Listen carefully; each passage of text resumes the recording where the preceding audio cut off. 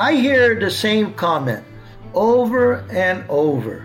So many clients visit my office and say, "We were told to get married, and my wife will have no problems becoming a permanent resident."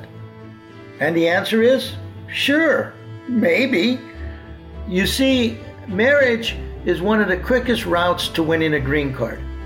But marriage alone is not a guarantee of immigration success. I'm Carlos Patara, and you're listening to the Immigration Mastermind. Thanks for your time.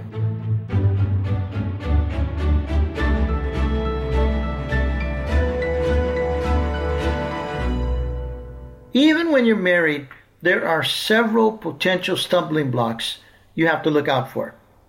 Let's start with the most basic one. Is your marriage real? In legal terminology, this means, is your marriage bona fide? Which means you married for love. In other words, do not get married for the sole purpose of receiving a green card or evading any provisions of immigration law. Sounds obvious, doesn't it? You'd be surprised. Liana Barrientos married 10 times. 9 of her marriages occurred within a 3-year span. At one point, she was married to 8 different men at the same time.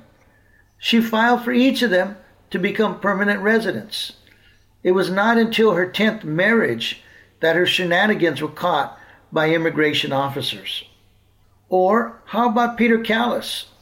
He was a nice attorney before he went into private practice representing immigrants. He had collected over $425,000 from immigrants and their families for false claims before he was nailed and sent to prison for 18 years. Be careful who gives you advice to just get married and that your immigration blues will automatically disappear. Sometimes the mistake people make is that they listen to their friends and base their opinions about what will happen on what they heard from them. Immigration fraud is a fool's game. I know that's not you. But the next time a friend, family member, or lawyer tells you to just get married so you can win a green card, let them know that their opinion is wrong. So wrong. Thanks for listening.